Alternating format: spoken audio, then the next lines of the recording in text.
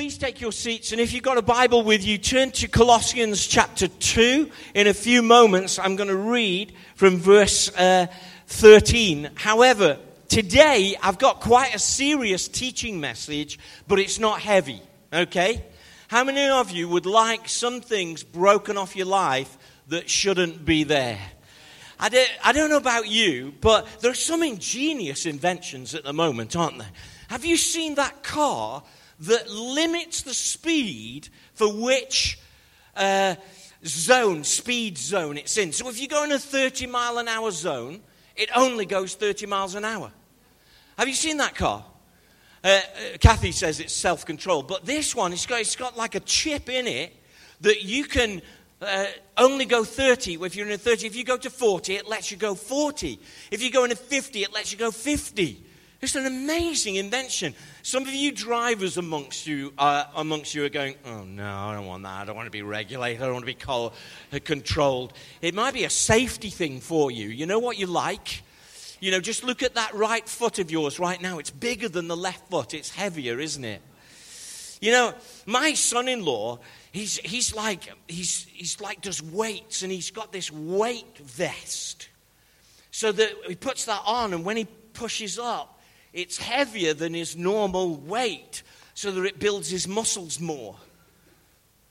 You're not impressed, are you, at all? You know, he's kind of a muscly person like that. And so there are some things, carrying some weights will do us good. When the Sputnik, which is an old Russian spaceship, came back from the outer space, they learned that they had to build a spacesuit a lot differently because of zero gravity. They had to build elastic in it so that the astronauts would have something to push against, otherwise their muscles would atrophy out in space. Some limitations, some weights that we carry are good for us. They are helping us. They're a discipline to us. But what about those things that we're carrying around subtly or by force that some people have placed on us, or out of habit that we've just got used to, that are actually hindering us from going higher or faster or further, that they're actually slowing us down, that they're actually making us a bit of a dead weight around us, so that as Christians, they're not helping us at all. I don't know whether you've seen a famous picture. It's been on YouTube this last couple of weeks of an eagle, and it's got a big block of ice in its tail feathers. It's quite humorous, actually, because when they caught the eagle to let it go, you know, they were using this Bunsen burner to, you know, melt the ice. And I'm thinking, the eagle's thinking, careful, boys, careful with that. But once the ice block had melted, the eagle could soar as it was designed to soar. I wonder if you've got ice in your feet holding you down. In the 1970s, there used to be a gospel chorus, and it said this, and many of you will know it: standing somewhere in the shadows, you'll find Jesus. He's the one who always cares and understands. Standing somewhere in the shadows, you will find him, and you'll know him by the nail prints in his hands. And what it meant is that even in the dark places of our lives, Jesus is there. And I get all of that, but I kind of think, what's Jesus doing in the shadows? Why don't we bring him out into the light and into the center of our lives so that he can really be the Lord of everything? But I wonder about the shadowy places of your life. I wonder about some of the edges of your life and some of those places that perhaps are not at the center. I wonder what you're carrying there. I wonder what's taken up residence there. I wonder what it is that's holding you back. You're so used to it. I wonder whether that habit, that thing that you don't think you can break, whether that needs to be cancelled today. Whether that needs to go soon. Whether you need to make a decision, I am not carrying this around. Can you hear an amen, church? By the way, I'm going to do a bit of a teaching message today, and some of us will be a bit thoughtful, but at times I want you to feed back to me and say, yeah, you're getting it, okay? So I'm going to be unashamed in asking for your responses today. Is that okay? Okay, that was a test. I just wonder if you're carrying some things. Doesn't Hebrews say, let us throw off everything that so easily hinders us and sin that so easily entangles us, and let us run with perseverance for the race marked out for us, fixing our eyes on Jesus, the author and the perfecter of our faith.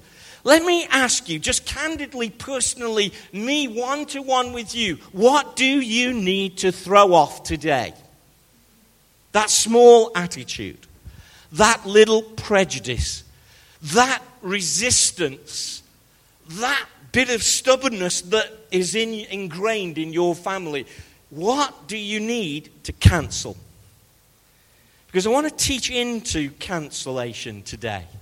Oh man, walking up the stairs, and there's that big image with a hammer going, cancel. I'm sure that isn't really that welcoming. But we want to smash some things today. Don't you agree, church? That I want to walk out of here a little bit of better than I was when I came in. A lot better. So at the end of our service, I'm actually going to I'm going to ask everybody to make a decision. And to kind of decide that you're going to cancel some things. There are 4 areas of spiritual cancellation that we all must go through, and they're very common areas, and I'd like to just teach into those today. Are you there in Colossians? Did you turn there? Colossians chapter 2, verses 13 through 15 says this. When you were dead in your sins, in the uncircumcision of your flesh, and what that phrase, the uncircumcision of the flesh, means, when you had no restraint about the desires and no questions about the desires that you had. That when you lived your life just totally for yourself. That's what that phrase means. God made you alive with Christ, and he forgave all of our sins. Woo! I'm so relieved. He forgave all of our sins, having cancelled out the charge of our legal indebtedness, which stood against us and condemned us.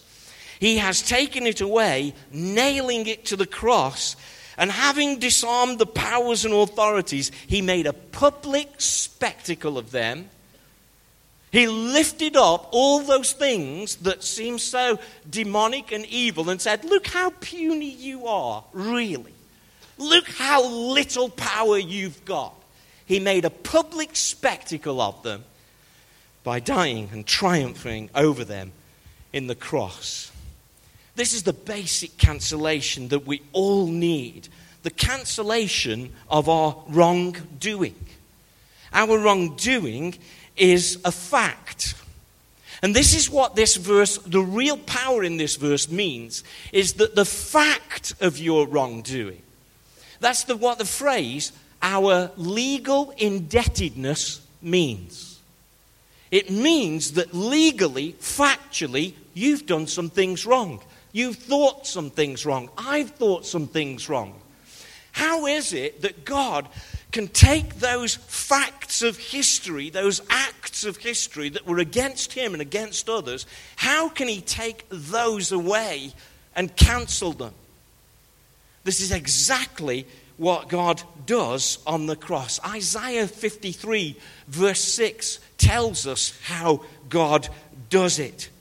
It says this in Isaiah 53 verse 6. We all like sheep have gone astray. Each one of us has turned to his own way. But the Lord has laid on him the iniquity of us all. Let me get a microphone stand here. Thank you. Got the wrong one there. And there we go. Let me just explain to you how this works. You see, you have, and I have. I can remember some things that I've done wrong. I can remember some things that have happened. And my life had all these things between me and God. It had this barrier, this block of factual wrong thoughts that I'd thought. Things that I'd done wrong. Things that stood in the way between me and God. And the way that God dealt with that, because this is the power in this verse is that those things are like a legal case against you. You might say, oh, the police never got me for that. But in heaven, the spiritual case against you was you did those things, and those legally stand as a matter of history. And that was blocking you between you and God. But the Bible says this is Jesus. And Jesus' relationship with God is completely open. It's completely free. It's completely fair. And what God says is, the Lord is laid on him the iniquity of us all. So that he carries all the things that I'd done, and now my relationship to the Father is open and free and completely cancelled. Amen? And that means that you can then have this open relationship with God, because this is on Jesus. And Jesus, because he's innocent and perfect, carries it, forgives it, and God forgets it. Amen? Yeah, come on, let's give the Lord a hand clap of praise, because that's a spiritual cancellation that every one of us need. And if you've not asked God to say, God, would you take my sin and I'll take your son? Maybe that's something you could do today. Because that's the cancellation that you need, but it actually wipes away your sin. Now, the second area of cancellation that we all need to think about today and give to God is the inherited life that we've received from our family, that's been passed on. Basically, the Bible teaches that whilst things can travel through our family to us, and things can be passed on, there's always something that can be done about it. So I just want you to think about the family that you grew up in, whether that was a tough background or the tribe that you've come from, and the things that have been placed on you. Those things, some things have traveled to you. Have you seen that program on television, Who Do You Think You Are, where they have celebrities kind of looking back in their history, and they find out that they come from a bunch of pirates or something, and they go, oh, I didn't know I was like that. We all have things passed on to us from our families. Some of you feel like there's been some curses passed on to you from your tribe or your family, or things spoken onto you. But what the Bible teaches is, although things travel, there's always something that can be done about it. Peter, talking about the very stronghold type of religion that the Jews had passed on to them, Peter said this, for you know that it was not with perishable things such as silver and gold that you were redeemed from, from the empty way of life handed down from your ancestors. That God has redeemed you from those things handed down to you. Now look, there is a sense in which every one of us has had a negative spiritual transfer. That each one of us, being part of the humankind and the human race, we've had a negative spiritual transfer from Adam. In fact, the Bible teaches this, that when Adam sinned, sin entered into the world, so that death spread to everyone, so that everyone sinned. We have a tendency to do the wrong thing and join in with it. Now, I know culturally we don't like to talk about ourselves this way, but every single one of us has a tendency that pushes towards doing what isn't perhaps the best. And we push that sometimes so that it becomes even a sin in our lives. But actually, not only are some traits passed down in our family, and think about your family, sometimes you're a bit like your dad or your mom or what have you. There can be some good things passed down in your family. In the Bible, Timothy, do you remember him? Paul wrote a letter to Timothy, and it says that the faith that lived in him was passed down from his grandmother Lois and then into his mother Eunice and then transferred into Timothy. How many of you were brought up by Christian parents? How many of you? Let me wave at me. Isn't it great that our parents transferred this life-giving faith to us? Isn't that wonderful? I know they dragged you along. And I know sometimes you were bored in church. And I know that you had chewing gum. And by the way, if you've stuck it under our chairs, I'll be after you. And I know that you did all that. But actually, they transferred something good to you. But then again, I look at Abraham's life. And I look at Abraham lying about who his wife was, Sarah. And he did it twice, actually. He did it to Abimelech and he did it to another king. And then it isn't surprising that his son Isaac then lied about who his wife was, Rebekah. And then it isn't surprising that later on, their son Jacob deceived Esau. And it isn't surprising then that later on, Jacob's sons lied about their brother Joseph. It's funny how this deceptive streak gets passed on in Abraham's life. And I know he's the hero of faith and all the rest of it. But you have to have a balanced view of things. There's a man in the Bible called Lamech. And it's in Genesis chapter, Genesis 10, 9 and 10. It tells us, in Genesis 4 and 5. It tells us that Lamech bore a grudge from his ancestor Cain and killed somebody because of what was done to Cain. And it's funny, isn't it, how our families can pass things on. Some of the things that you feel are being passed on to you by your family, they need to be cancelled. They need to be cut off. They need to be stopped. Some of you come from cultures where family has to be always honoured, but that honour turns into a pressure and turns into an unnatural obligation. And Bible verses are used to you to say, honour your mother and father, but that honour has now become something that God isn't asking you to do. And some of that things need to be cancelled off. What can be a bad influence can come to us so we begin to copy it. But God always points out that whilst we acknowledge these things and even confess these things in our family, if we purpose and say to ourselves, I am purpose not to continue in that, I'm not doing what they did, by that act of confession, you begin to break it. You begin to say, no, that's not me. Jeremiah, the prophet, Nehemiah, the wall builder, and Daniel, the prophet, all confessed on behalf of their nation and their family, and something was broken off their lives. Now, we don't like this teaching today. Some cultures will be much more open to this, but here in Britain, we like to say, no, I'm just about me. And we don't like to think that our families are influencing us at all. But if you confess it, you can break it. Because God nails it to the cross. You see, our family sins can have an influence on us, and this can turn into a spiritual power. My mum, I love my mum to bits. And she was a great lady in many ways. I was raised by a single parent, so please don't think I'm saying anything bad. But can I just say something honest? My mum was a real gossip. You know, I know she's in heaven now. She's with Jesus. She got saved just before she died. But she was a gossip.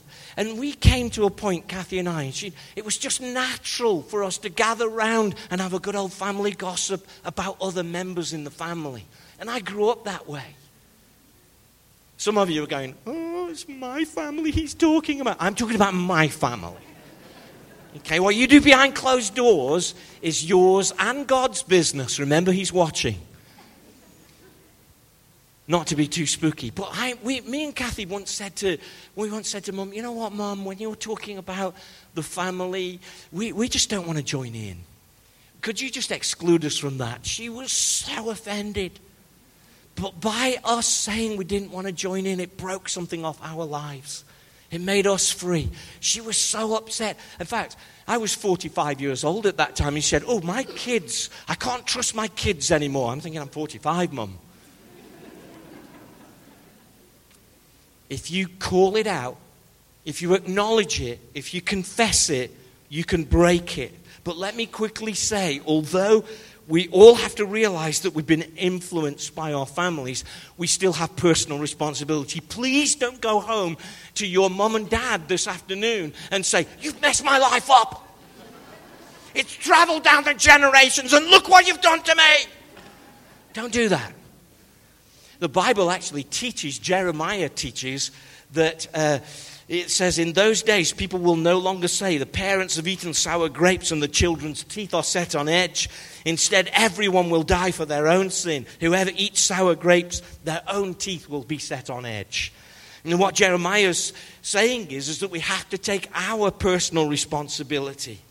Now, although these things can travel down our families, they can travel through our tribe, they can travel through our social class, although they can, the power of the cross can break it.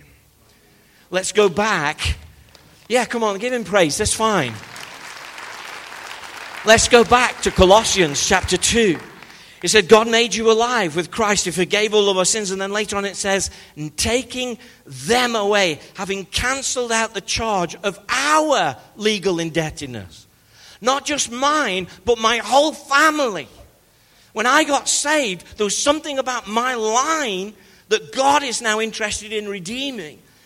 Our legal indebtedness, which stood against us and condemned us, he took it away, nails it to the cross. He breaks it, stops it, so that you don't have to keep living in it. And this is the key to cancelling negative family influence. Number one, confess it.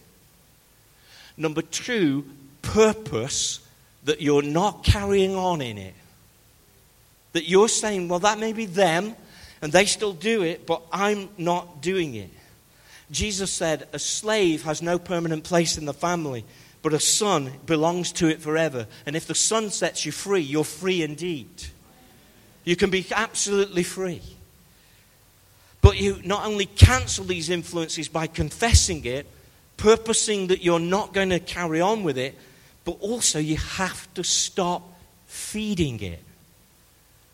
You have to stop sowing into it and understand more about the law of sowing and reaping.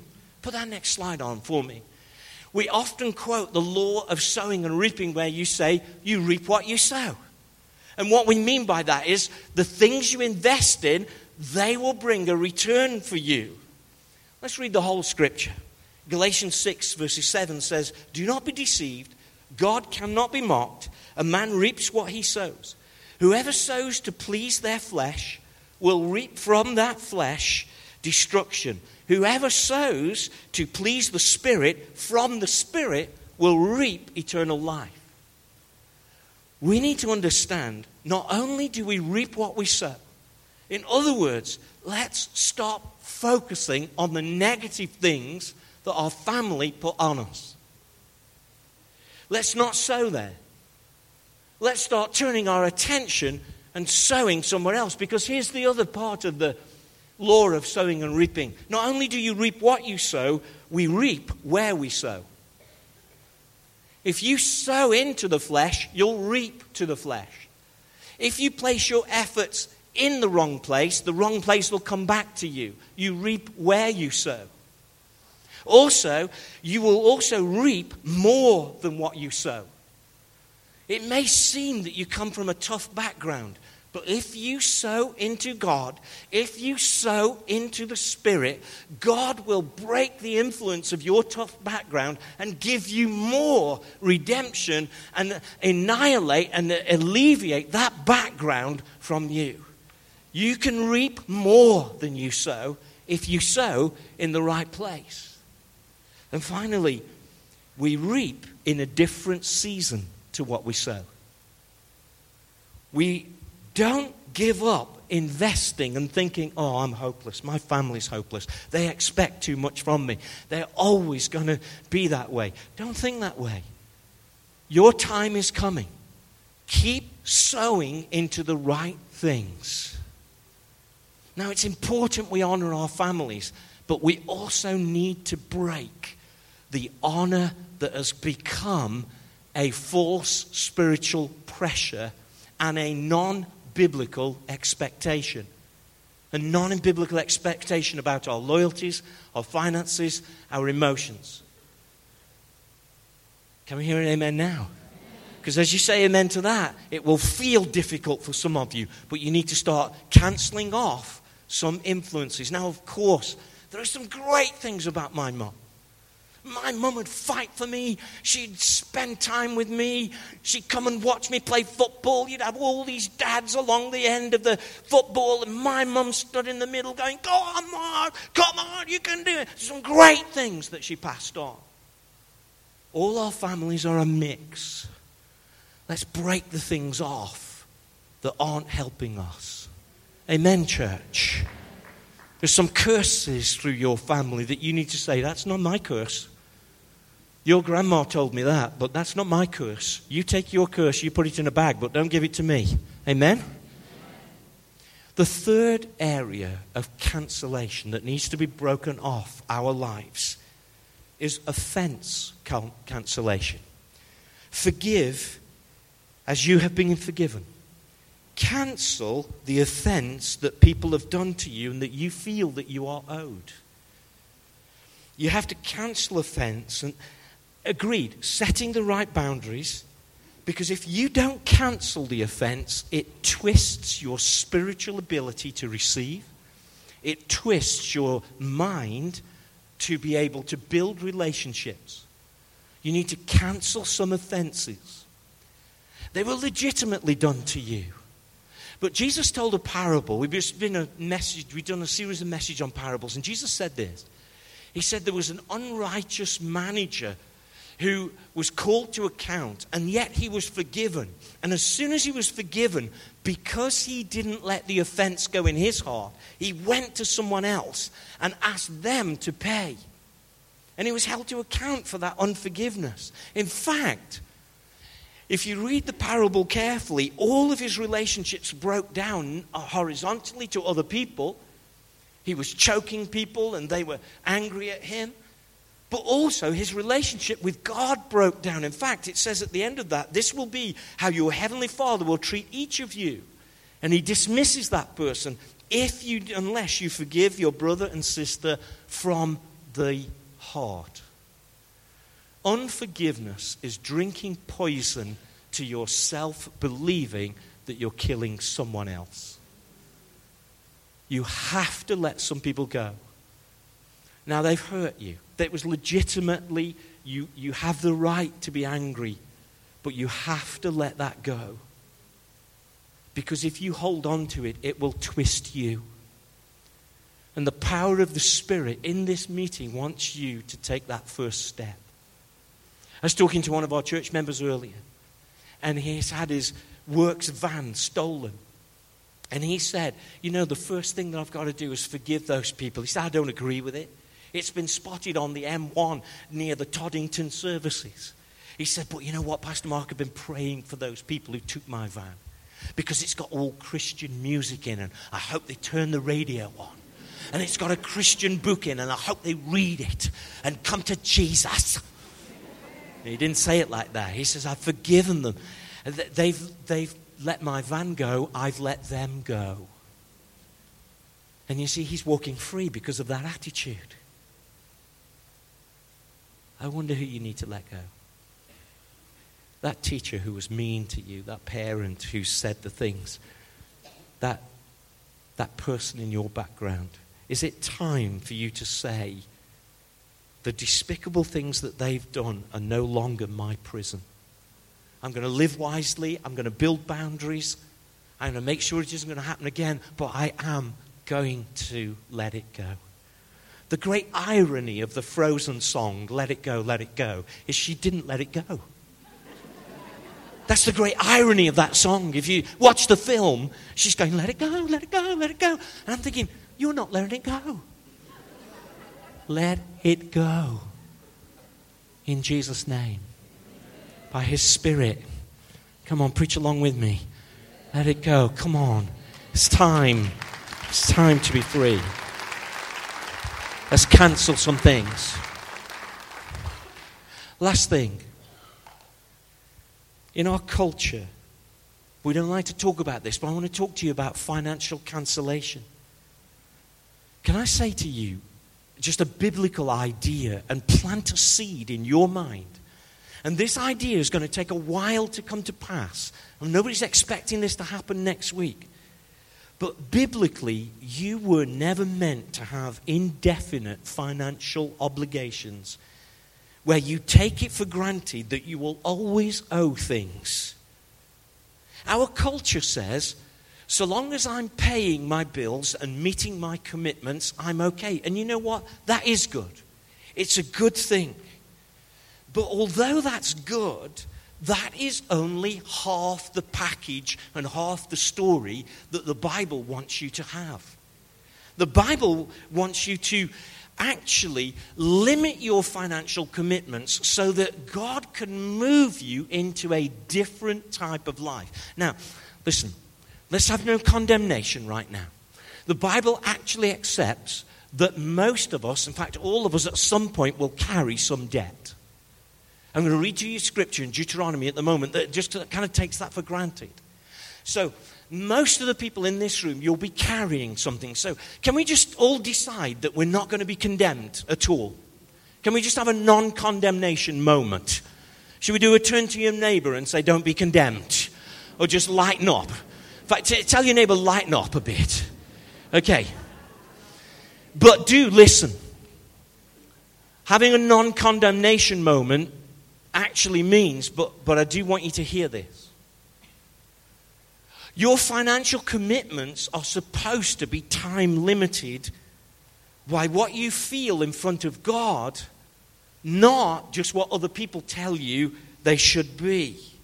You see, what I want you to do is to begin a kind of new mindset about your life. It's a biblical mindset. Now, it may take a long term, and it may be impossible for some of you to think this way in this kind of next few weeks. But over time, you can say, no, I want to cancel some obligations that the world tell me that I'm supposed to have for a long, long, long time. Is it really right that from the age of 18 to the age of 70 that some people are in debt? Is that God's best plan for you?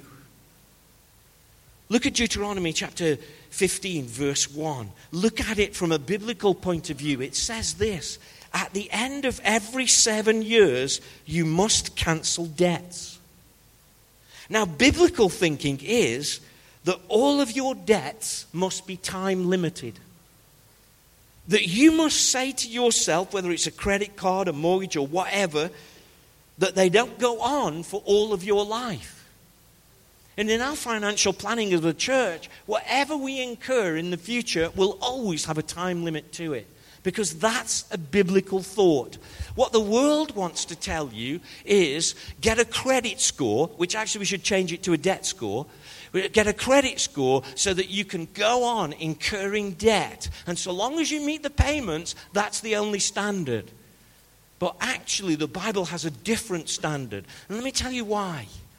In Deuteronomy 15, financial cancellation will do something psychologically in your mind and also emotionally. It will take pressure off you so you begin to see other possibilities. In verse 4, it says, there'll be no poor amongst you. And actually what it says is that you become so free that we begin to be able to help people. Now, I know some people will immediately go to the New Testament and Jesus' words where he says, the poor will always be with you. But what this is teaching is, look, in your sphere of influence, you can change things that you just think are a given. It starts changing your mindset. And then in verse 5 and 6, it tells us that God will teach us that his ways actually work. I mean, come on. Let's just be honest for a minute. Sometimes when we talk about the way that Christianity works, some of us are going, I think this is true, but I know it's true in theory. If you cancel some things off your life, you're going to learn that these things actually work. And you'll go, God, this is great. It works. He says, if you're careful to obey all the commands I give to you today. You know, if you get into debt cancellation, financial cancellation, you won't feel ruled and a pawn in other people's game. That you won't feel like, well, you know, I'm paying that because I have to. That actually you begin to feel stronger about yourself. In fact, God says you'll rule over nations and they'll borrow from you. But the real key to financial cancellation is it teaches you generosity. Now, can I just talk to the British people or people with a British mindset? When we mention the word generosity often, what happens in our minds is that we British people go, are you calling me stingy?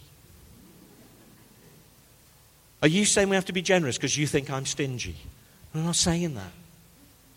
What we're saying to you is this: if you'll cancel some things, God will teach you a new way of living where you can bless people and be generous to things that you never dreamed that you could. And your life will make a difference and an influence. But you know, there's a really flip side of living that I want to give you.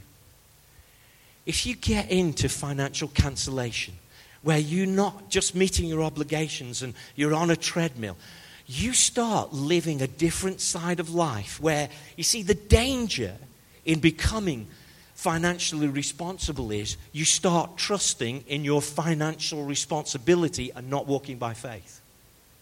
Lots of people who've got lots of commitments start believing God and saying, God, I trust you for this, and God starts providing. And once God starts providing and you start become freer, you start trusting in your financial security instead of your security in Christ. So there's a great danger, but a great way of living. Because when you become more free financially, God can start speaking to you about where you should send your money. And it becomes a really exciting journey of being able to say, God, are you really saying that? I was listening to somebody from Willow Creek Church, and they were so rich that it doesn't matter. They could buy any car in the world. That's how rich they were. Can you imagine that? I mean, think of some of those Italian, Bucati or whatever you guys make. You know, I mean, British was British Leyland, the ambassador.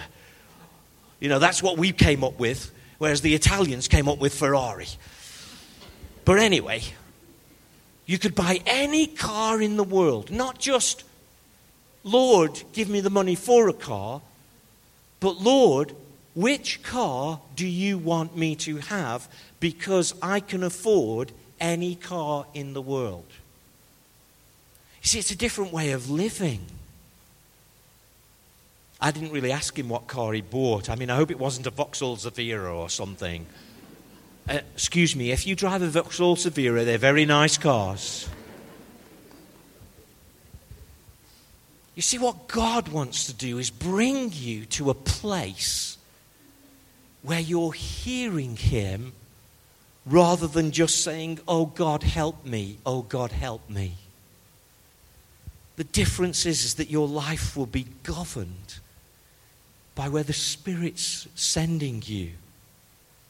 In Deuteronomy, it actually says, don't listen to that thought that when it comes up to debt cancellation time, that you say you don't want to lend anybody money because they might cancel the debt and then you've lost your money. Actually, trust me with your wealth. Trust me when you've got more. Financial cancellation is not about the money. It's about you living to a higher purpose and not being driven by other people. Hey, I know that that's kind of a kind of different type of teaching, but can I hear an amen and you're with me? You know, anybody who's offended, come and see me afterwards. And I'm saying this is a long-term thing, but can I place this in your mind? And the key principle is time limit the things that you're indebted to. Don't just assume that you should pay them for the rest of your life. Now that will change the way you live. If you try and pay things off more, it means you won't have other things for a while. It changes the way you live, but it makes you free in the long run. I'm going to ask the worship team to come back, if you don't mind. Can I say to you that you are one decision away from cancelling? Because cancellation takes place in your mind and in your heart before it takes place out there in reality. That person who you're holding that grudge against, it's now, right now, that you set them free in your heart. That debt, that financial debt that you've been carrying for years, it's today when you say, you know what, I don't think I should do that. I'm going to cancel it. You see, I want to be careful with this teaching, but these cancellations can be linked. They can be linked. People who don't allow God to cancel their sin can often fall into the fact that their family always goes a certain way, and that their family always goes a certain way and hold grudges, and then they are unwise with their finances. You see, these cancellations, these 4 areas are often linked. Not always so. I'm not saying if you carry a debt, it means you're an unforgiving person. Why don't you stand with me, if you will? But it's your decision today to say no more. In fact, why don't you do that with me? Just put your hand out like this and say no more. No more. So I'm going to ask a response from actually every single person. In fact, I wonder, could we just push the chairs back a bit? And I wonder if all of us could just gather as a family at the front of the church as much as possible. Let's push these chairs back. And folks, will you just leave the seat where you're standing? And I want to ask you just to come forward. And as you come forward, what you're saying is, I'm cancelling some things on my life. Come on, let's start filling up this area. Is that okay with you? Just push right in and be a part of things.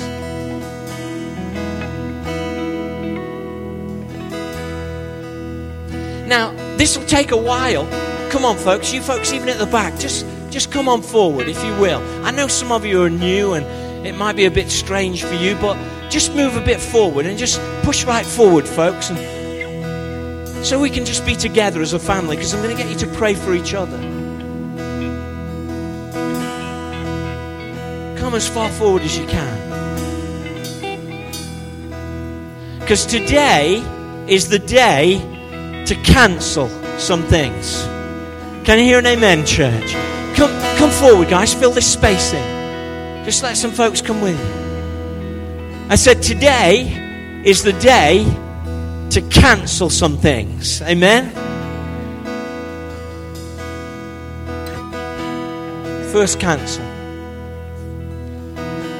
If this is you, just bow your head and pray it with me. Heavenly Father, I am sorry that I have sinned. I give you my sin. Forgive me. Give me your life. In Jesus' name. If you prayed that prayer, just Heavenly Father, I am sorry for my sin. Forgive me. I did it. I give you my sin. Give me your life. Amen. If you prayed that prayer, why don't you just come and see me afterwards? Now, there may be some things in your family. Just raise your hand, or just hold your hand out like this, like a cup. Say, God, I just want to receive from you now. I'm asking you to break off the things that I've received from my family that are not pleasing to you. I break them off now. In Jesus' name. I'm sorry that I've carried them, but I break them off in Jesus' name. Come on, say that with me. I break them off. I confess them to you. In Jesus' name, we cancel.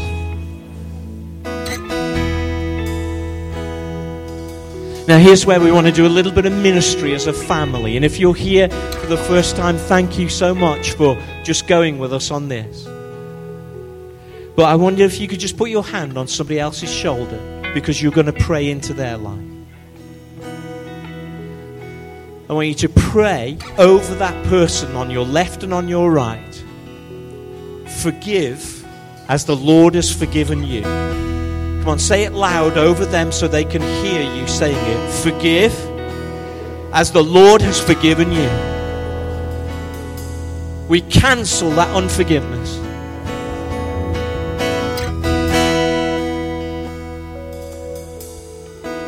Come on, pray it over him again.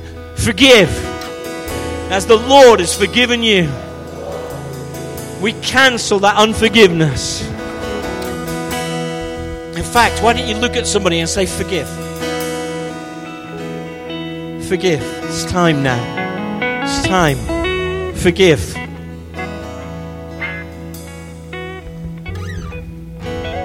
Last one. Just hold your hands out. God, we thank you for your provision. We thank you the way you've been providing for us. But God, give us wisdom about the debts we carry.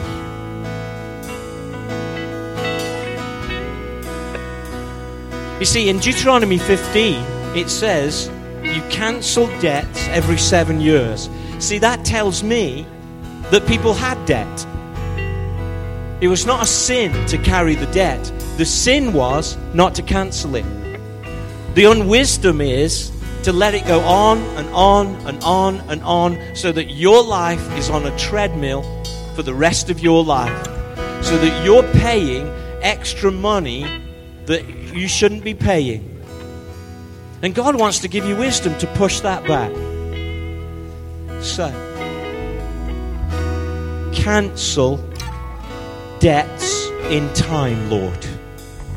Come on, pray that with me. Cancel debts in time. Your time, not the bank's time or my time that isn't wise. Lord, cancel debts on time and in time.